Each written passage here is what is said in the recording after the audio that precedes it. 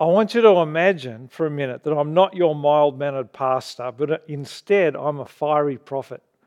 My hair has grown long and I've got a wild, fearsome beard, and I'm here to deliver a message from God. America has fallen. She has fallen under the judgment of God. And China is about to go to destruction. God's hand is against her also. Now, before you stone me for false prophecy, let me say very clearly that I'm not predicting that those things will happen. And I'm not making any political statements about either America or China. I'm just wanting to illustrate how the first century Christian would have heard this world-shattering message in Revelation 17 and 18. Because John was telling them in pretty thinly veiled language that the equivalent to the America and China in the ancient world, but actually with their power rolled up together into one formidable empire, Rome, the greatest empire that the world had ever known. Rome was, as John penned these words, who was oppressing and persecuting God's people and who was at the height of its power, invincible. Rome was the prostitute that was about to fall. Rome was Babylon, who was about to be judged by the King of Kings. Rome's destruction would be swift and it would be final.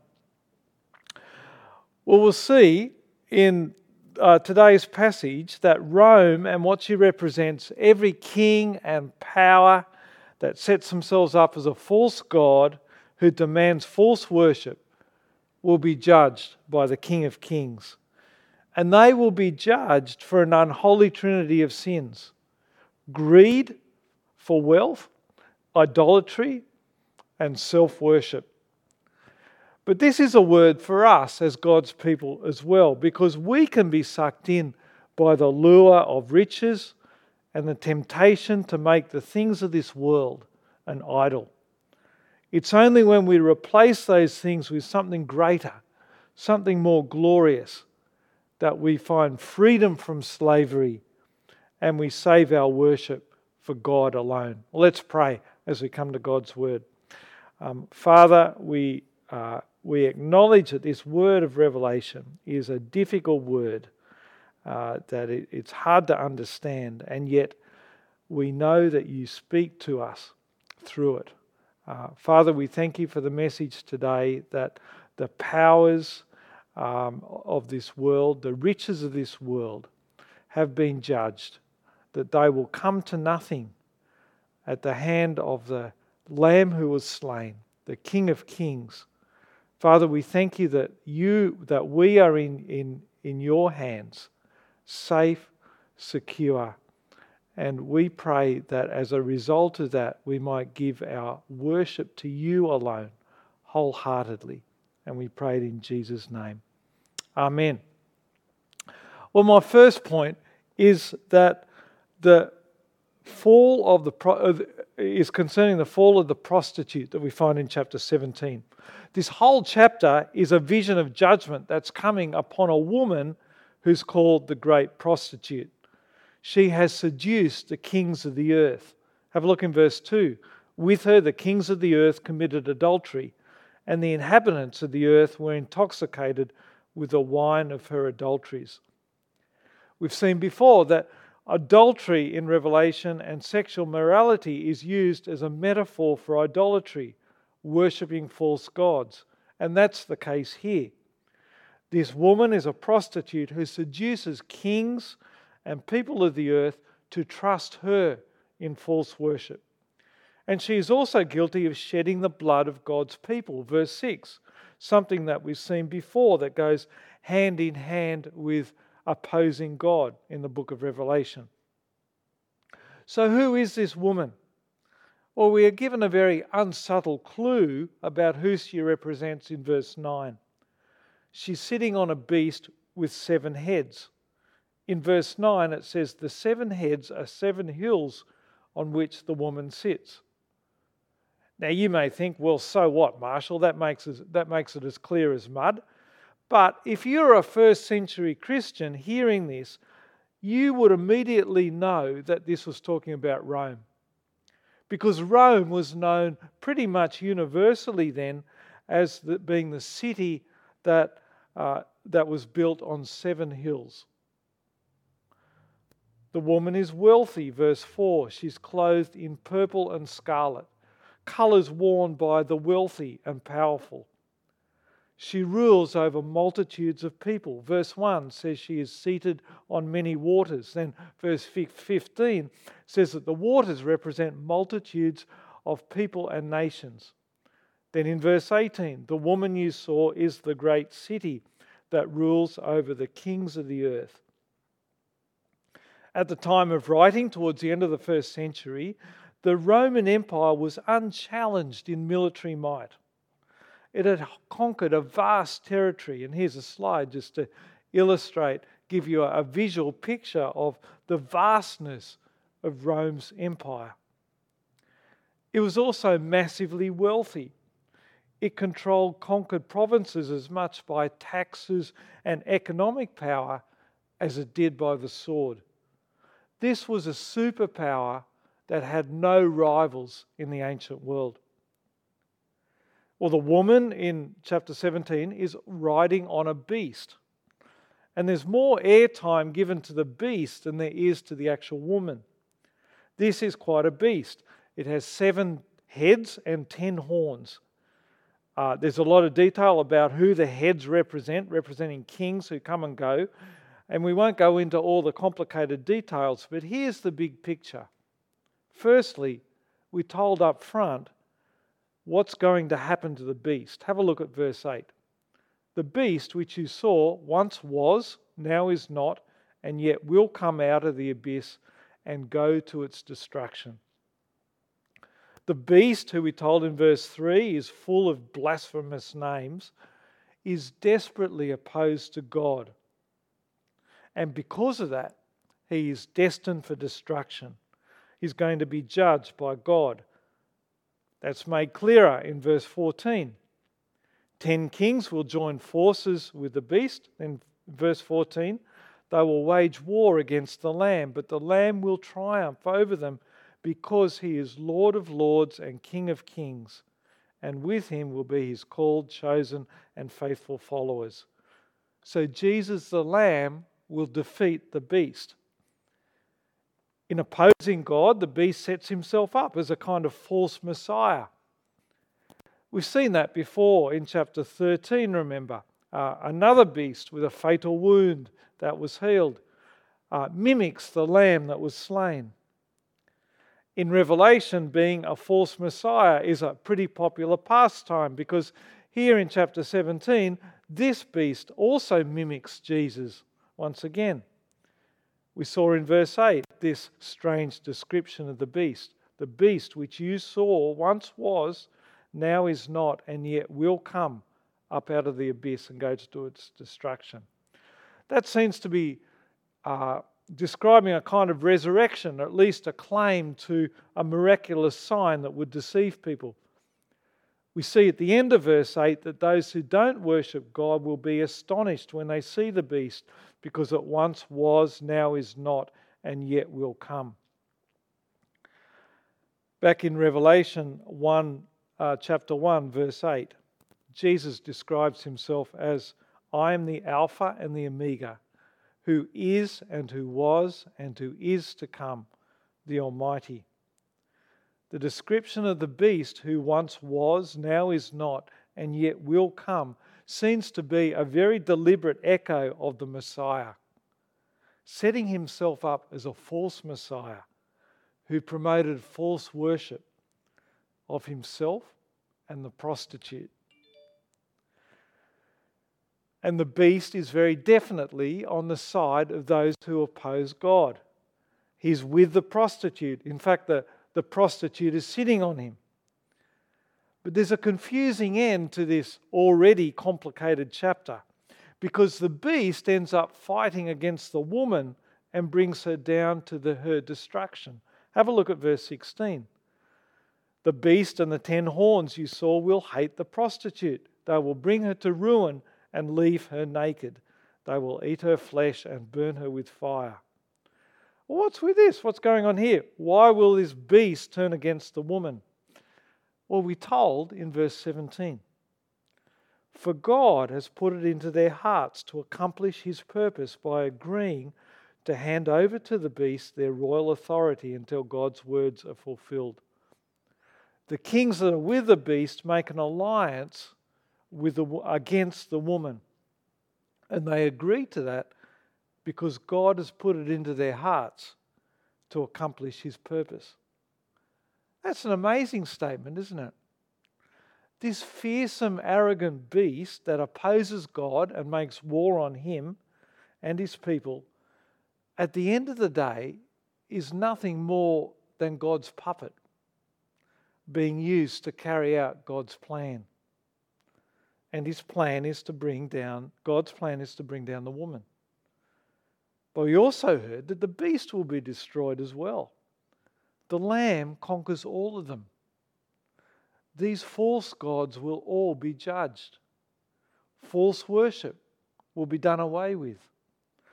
The Lamb, who is King of Kings and Lord of Lords, will conquer the might of Rome and every other worldly power. Well, after the whirlwind of battles and destruction in chapter 17, the pace slows down in chapter 18.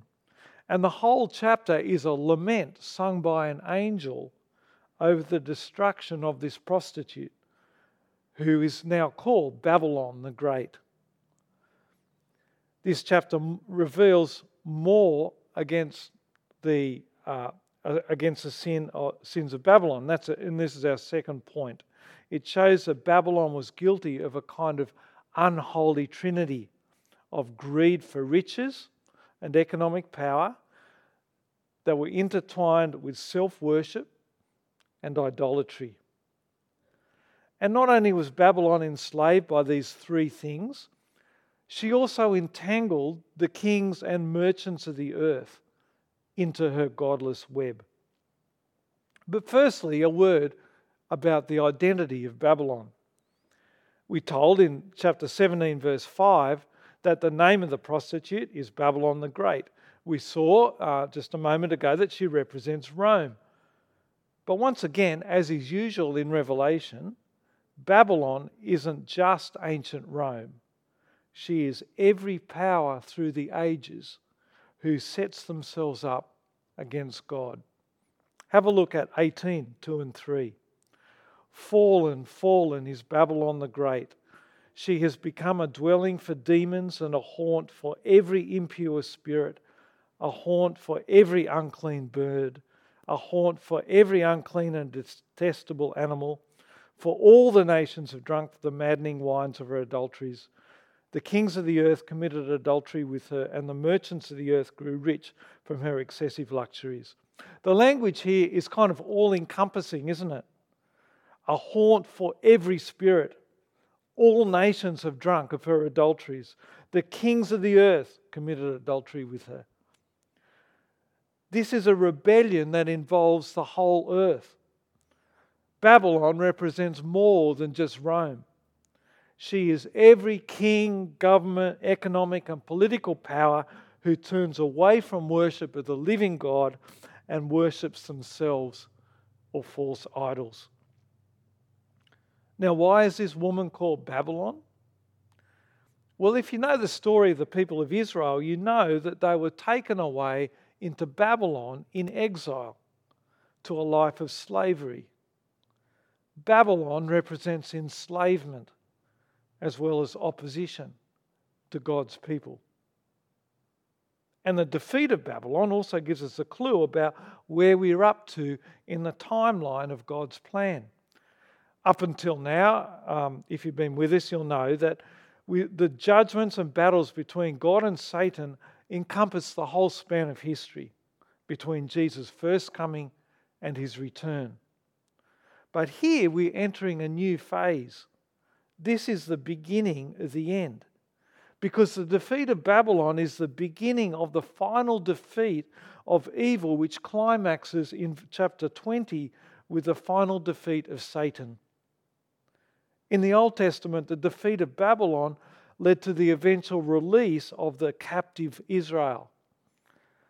they were able to return in freedom to Israel, in a kind of second Exodus. Here in Revelation 18, we see that played out on a global scale. The defeat of Babylon leads to a final exodus of God's people from slavery to the powers of the world. Well, let's look at this unholy trinity of sins that Babylon was guilty of. First, greed and extravagance.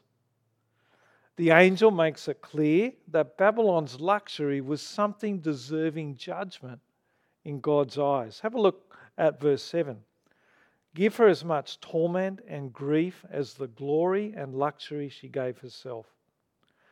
She glorified herself, which is really self-worship, and we know that that's something God hates. But it says in verse 7 that she deserves torment and grief for the glory and the luxury that she gave herself. So clearly, living in luxury is something that's put on a par with self-glorification, something that God condemns as well. As well as that, she dragged others into her net, as well, as we noted before. The kings and merchants of the earth also lived in luxury. Look at verse 9. When the kings of the earth who committed adultery with her and shared her luxury see the smoke of her burning, they will weep and mourn over her. Again, their luxury is spoken of as being a sin on the level of adultery that they committed with Babylon. Now, when we think of sin, wealth and living in luxury may not be the first things that come to mind. So what is it about money and riches that God hates? Well, firstly, wealth gives birth to greed. In the Bible, when Israel grew fat in the Old Testament and rich, the prophets condemned the rich growing rich on the backs of the poor. When economic gain becomes the ultimate value, people's dignity and worth become reduced to an economic commodity. We see just one hint of that going on here. Have a look at 18:13, verse 13.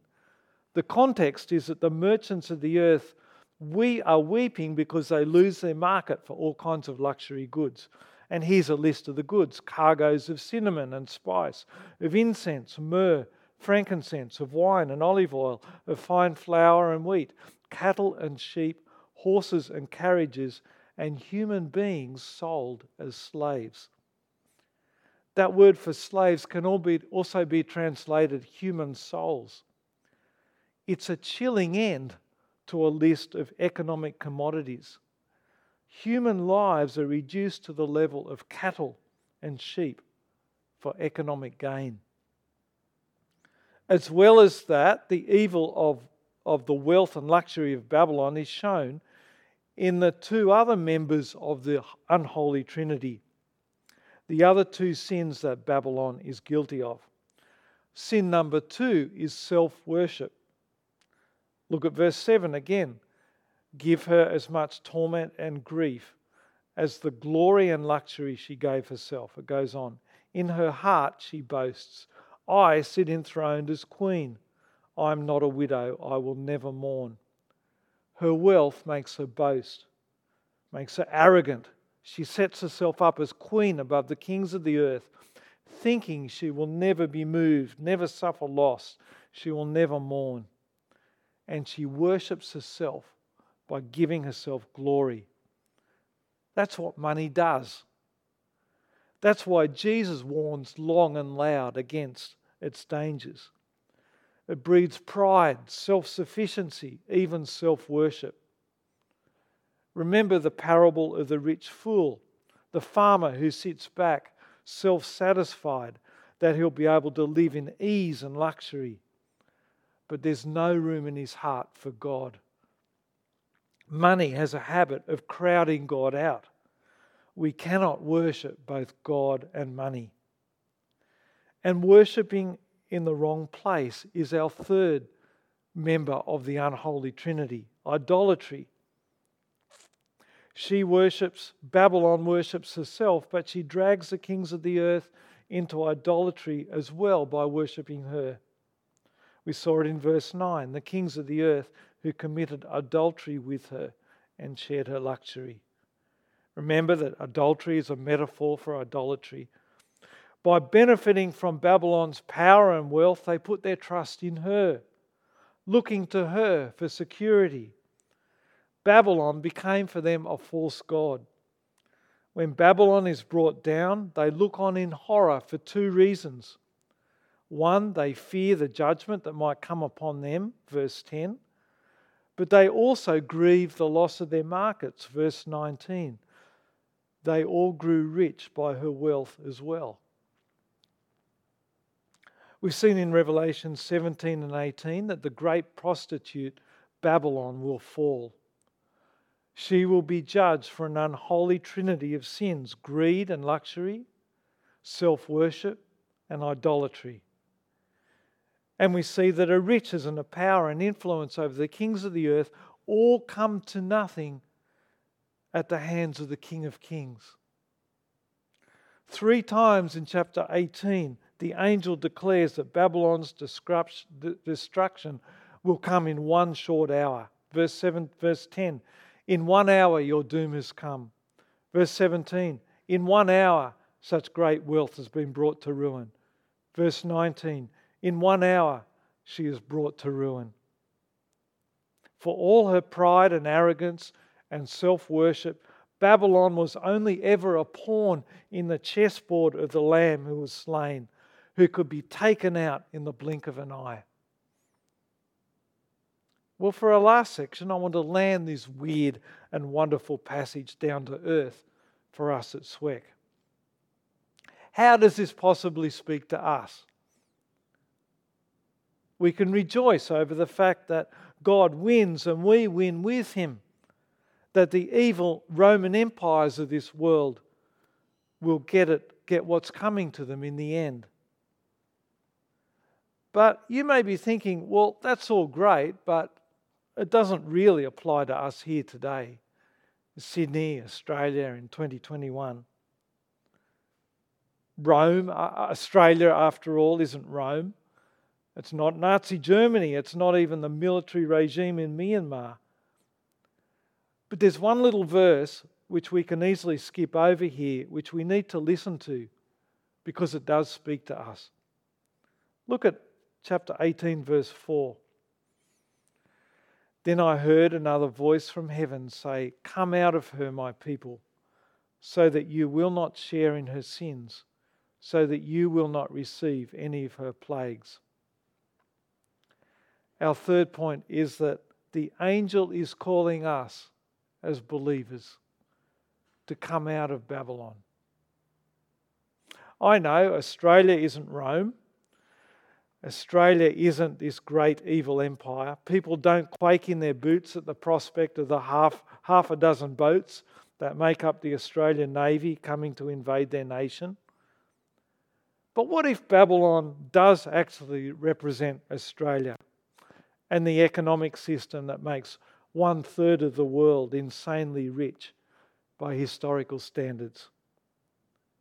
What if we are actually immersed in a system that completely sidelines God and draws people into its web of finding security in the dollar and hope in an ever-expanding economy? I want to suggest, friends, that our culture and economic system sucks even God's people into a subtle slavery of respectable idolatry. We may be a democracy. We may rightly give thanks for the freedoms that we enjoy in this country. But if the end result of our culture is to worship false gods of money, progress, science, then our own culture is also Babylon as surely as the Roman Empire was. Because our culture tells us that our security can be found in our little quarter-acre block of suburbia. For those of us who manage to hit the jackpot in Sydney by actually owning our own home, that's like striking gold. We've made it. Or our hope can be found in our job, especially in these uncertain times. to have a stable income, or if you've been working a while, or perhaps you're retired, your hope might be in your investments or your super fund. Or at the moment when we're nervously looking at the daily updates of numbers for COVID cases, our hope can so easily be put on our excellent, well-resourced healthcare system and having the ability to do an insane number of COVID tests each day. Our culture desperately wants God's people to join in with them in finding our affections and desires in the spin-offs that come from having money. Leisure time, where we have the luxury of spending big chunks of time doing things that we enjoy rather than what we have to. Or one that I really struggle with, living in comfort. Having things around me like a nice coffee machine, a warm house in winter, even good internet. Friends, as Christians, we can easily, comfortably live life by trying to have a foot in both camps. To worship God, but still sacrifice to the idols of our culture. Because even in the church, they're seen as being respectable sins. It's not seen the same way as sleeping around or being guilty of child abuse. I want to leave you with a verse from Revelation 17. We are called to come out of slavery, the slavery of sharing in the sins of Babylon. But we can't just do that in a vacuum by gritting our teeth and making a New Year's resolution. In Revelation, God gives us a vision of a new life that offers us freedom from the clutches of greed and enslavement to idolatry. Have a look at Revelation 17:14. They will wage war against the Lamb, but the Lamb will triumph over them, because he is Lord of lords and King of kings, and with him will be his called, chosen, and faithful followers. Jesus, the Lamb of God, Lord of lords, King of kings, will triumph, has triumphed over the powers and systems and riches of this world. Babylon, Rome, wealthy Western nations in the 21st century, for all their promise of hope and security and their apparently limitless resources, at the end of the day, they are a house of cards that will fall in an hour. They will fall, and all who trust in them will be taken down with them. But we will stand. It says at the end of verse 14 that we are called, we are chosen. From the foundation of the world, we saw a week or two ago, we have belonged to the King of Kings. We call him Father. Whatever happens with COVID numbers, whether we have a job or not, hope is knowing that we have the name of the Father written on our foreheads. Freedom is found in joyfully worshipping the Lamb who has conquered every king and power that enslaves, dehumanizes, and arrogantly opposes God. Let's pray. Father God, we thank you so much for the gospel that comes through the book of Revelation. The gospel that says that all evil will be judged, that those who oppose you will get what they deserve, and that the Lamb who was slain, the Lord of lords, the King of kings, you have triumphed over all these powers. Father, we thank you so much that We are called. We have been called since the creation of the world. We have been chosen. We are your faithful followers because of the blood of the Lamb. Please help us to understand that and wholeheartedly and joyfully give our whole hearts in worship to you. And we pray it in Jesus' name. Amen.